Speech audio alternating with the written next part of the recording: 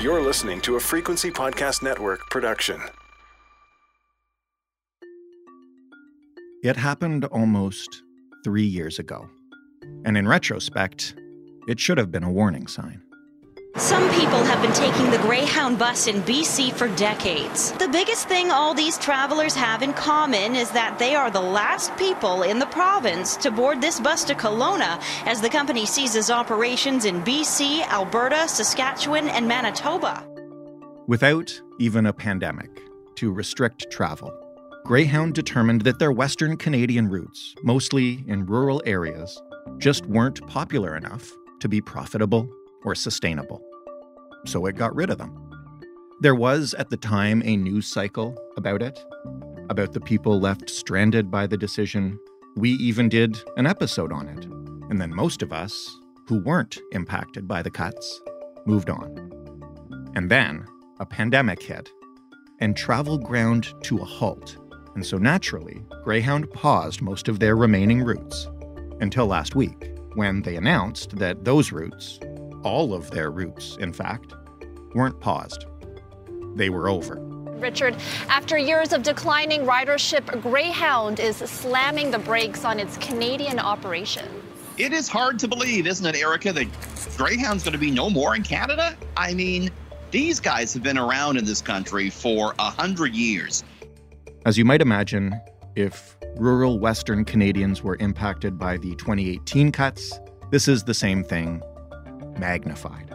There are dozens upon dozens, if not hundreds, of small Canadian communities where, if you don't have a car, Greyhound was literally your only option. And now it's gone. And here's the thing. This can be a tragedy, or it can be an opportunity.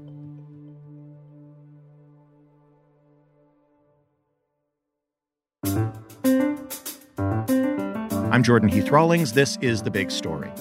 Alexis Zhou is a freelance journalist and also a fierce advocate for Canadian transit. Hey, Alexis. Hey, Jordan. Thank you for having me here. Oh, you're very welcome. We actually covered this story back in 2018 when Greyhound pulled out of Western Canada. I'm wondering if you can just sort of briefly walk us through what's happened with Greyhound since then. Yeah, that has indeed been a very unfortunate situation. So Greyhound pulled out of Canada, Western Canada, about 2 years ago, citing that they're running in a deficit. But very recently, Greyhound announced that they're completely withdrawing from all of Canada. So they're completely suspending their operation because they're having a huge shortfall in the ridership.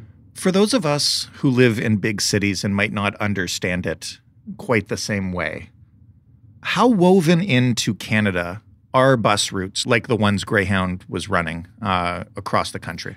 Yeah, Greyhound is extremely important for Canadians, not just those living in big cities, but also in the rural areas, especially for people living in small towns along major highways. That's basically their only connection to the outside world if they're not driving or if there's not an airport in their town. So Greyhound is their lifeline to the outside world.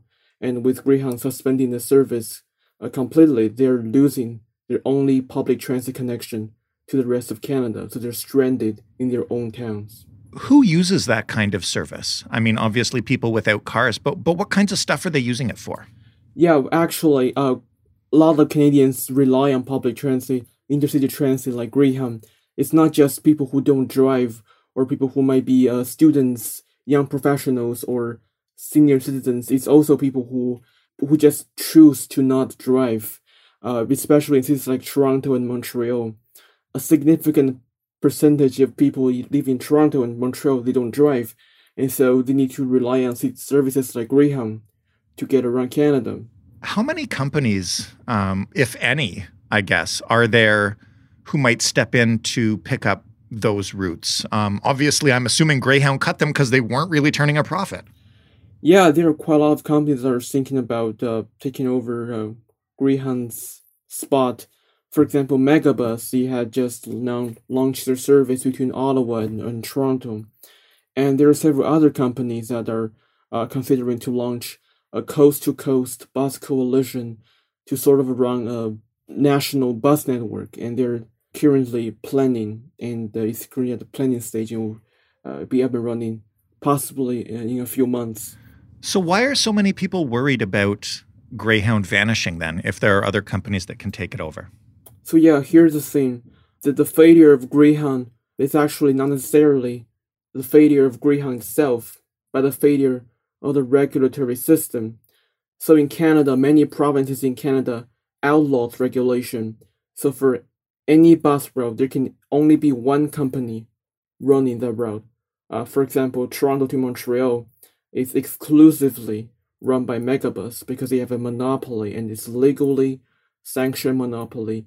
Any other company cannot compete with Megabus on this route. And so the result of this is that the Greyhound, they held a monopoly on many routes across Canada.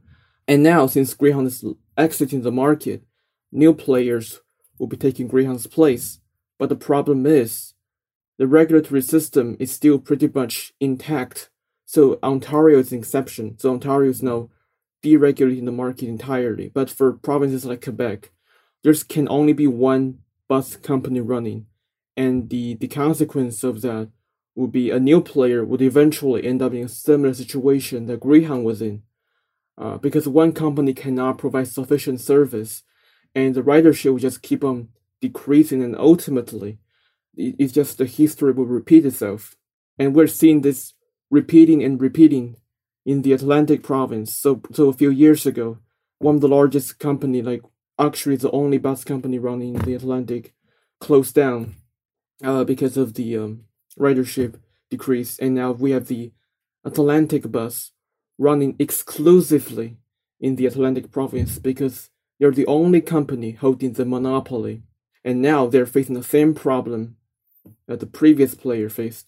So the only solution, long-term solution to end this mystery is to either deregulate the market like what Ontario has done, so that more companies can run the same route, or to nationalize it. How would nationalizing the bus industry work? What would it look like? Yeah, nationalizing bus industry is completely viable and possible, and it takes little effort on part of the federal government. So right now we already have Via Rail, which is a nationalized passenger rail service. Right. And all Ottawa needs to do is to expand Via Rail and to incorporate bus service into the existing Via network. For example, right now there's no way you can travel from Winnipeg to Calgary. So there might be some bus service running, but it's very fragmented and the service very infrequent. The Via Rail just needs to set up a bus line connecting different provinces and cities that are underserved by existing options.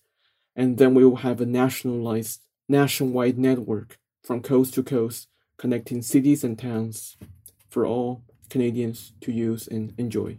It sounds so simple. Why haven't we done it already? As you point out, we've already done it with the train. Yeah, if we're going to have a Via bus network, which is going to be relatively, I would say, low budget because it's a bus. It doesn't cost much for the government. It's really low cost. The problem, the only obstacle, is that the federal government is unwilling to invest in intercity transit. The Ottawa's consistently been neglecting the intercity bus industry for decades. To be honest, the current regulatory structure we had was actually reminiscent from 5 decades ago.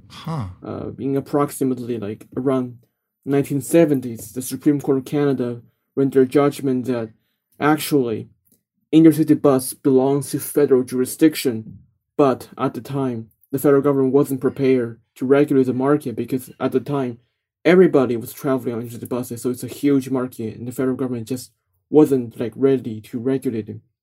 But now, 50 years later, intercity bus is no longer that important than it was 50 years ago, and yet the federal government still hasn't updated their regulation. So right now, all the regulation is actually delegated to the provinces, and which actually creates a chaos because each province has very different regulatory standards. So it's very difficult for bus companies to coordinate interprovincial routes. So that's why so many networks in Canada are fragmented. Like one company running this route in this part of Ontario, for example, and another company running route over there in a totally different area, and they're not connected because the regulation does not facilitate them. So all we need is for Ottawa to update the regulation, to federalize regulation, just like what it did to the trucking industry. And so we'll have a nationwide coordination done by Ottawa, which will make things a lot easier. When you float the idea of a national bus service, say, run by VIA, are there examples of a national bus service in any of our peer countries that we could look to? Yeah, actually, in the United States, a lot of intercity transit is actually subsidized.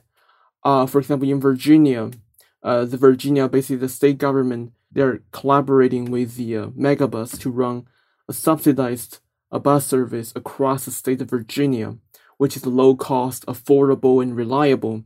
In Colorado, for example, they have this service called Breathe, which is run by the government, and it's been extremely popular with tourists and local residents alike. And even just in Canada, we have the Go Bus. If you live in Toronto, right, you know that the Go Bus is what people rely on to commute between the suburbs and the city. And so all we need to do is to use the model of Go Bus, but to expand it to a nationwide scale. Right. Also, in Ontario, we have Ontario Northland, which is a Crown corporation which currently serves northern communities like Sudbury and Thunder Bay. So we just need to expand them to all of Canada. So it's not just a provincial service limited to a few communities in northern Ontario, but we'll have a nationwide public network, federalized and coordinated by Ottawa, that connects cities and towns from coast to coast. This sounds like something that everyone wants the federal government to do, except maybe the government itself. I'm wondering if they've given any indication over the past, I guess, week or so, since Greyhound announced it would stop running routes completely, that they might do this, that they might take action or at least move in a direction that would connect some of the sort of patchwork stuff you mentioned. Exactly. The Greyhound is really a wake-up call for Ottawa to really to re-examine the regulation, the regulatory structure, to really to take intercity bus seriously. Because for the past 5 decades, the federal government has done absolutely nothing to review or revamp its regulation. So we are pretty much stuck in the 1970s in terms of how the federal government sees intercity bus network. It really takes its political willingness and the political, I would say, courage to stand up and to say that the federal government must do something to update the framework. And then that's all we need. Has the transportation minister said anything even about the end of Greyhound in Canada? Yeah, they're aware of the situation. At least they're looking into it. They say they're concerned that they care about the northern community, they care about the indigenous communities, they care about the rural communities.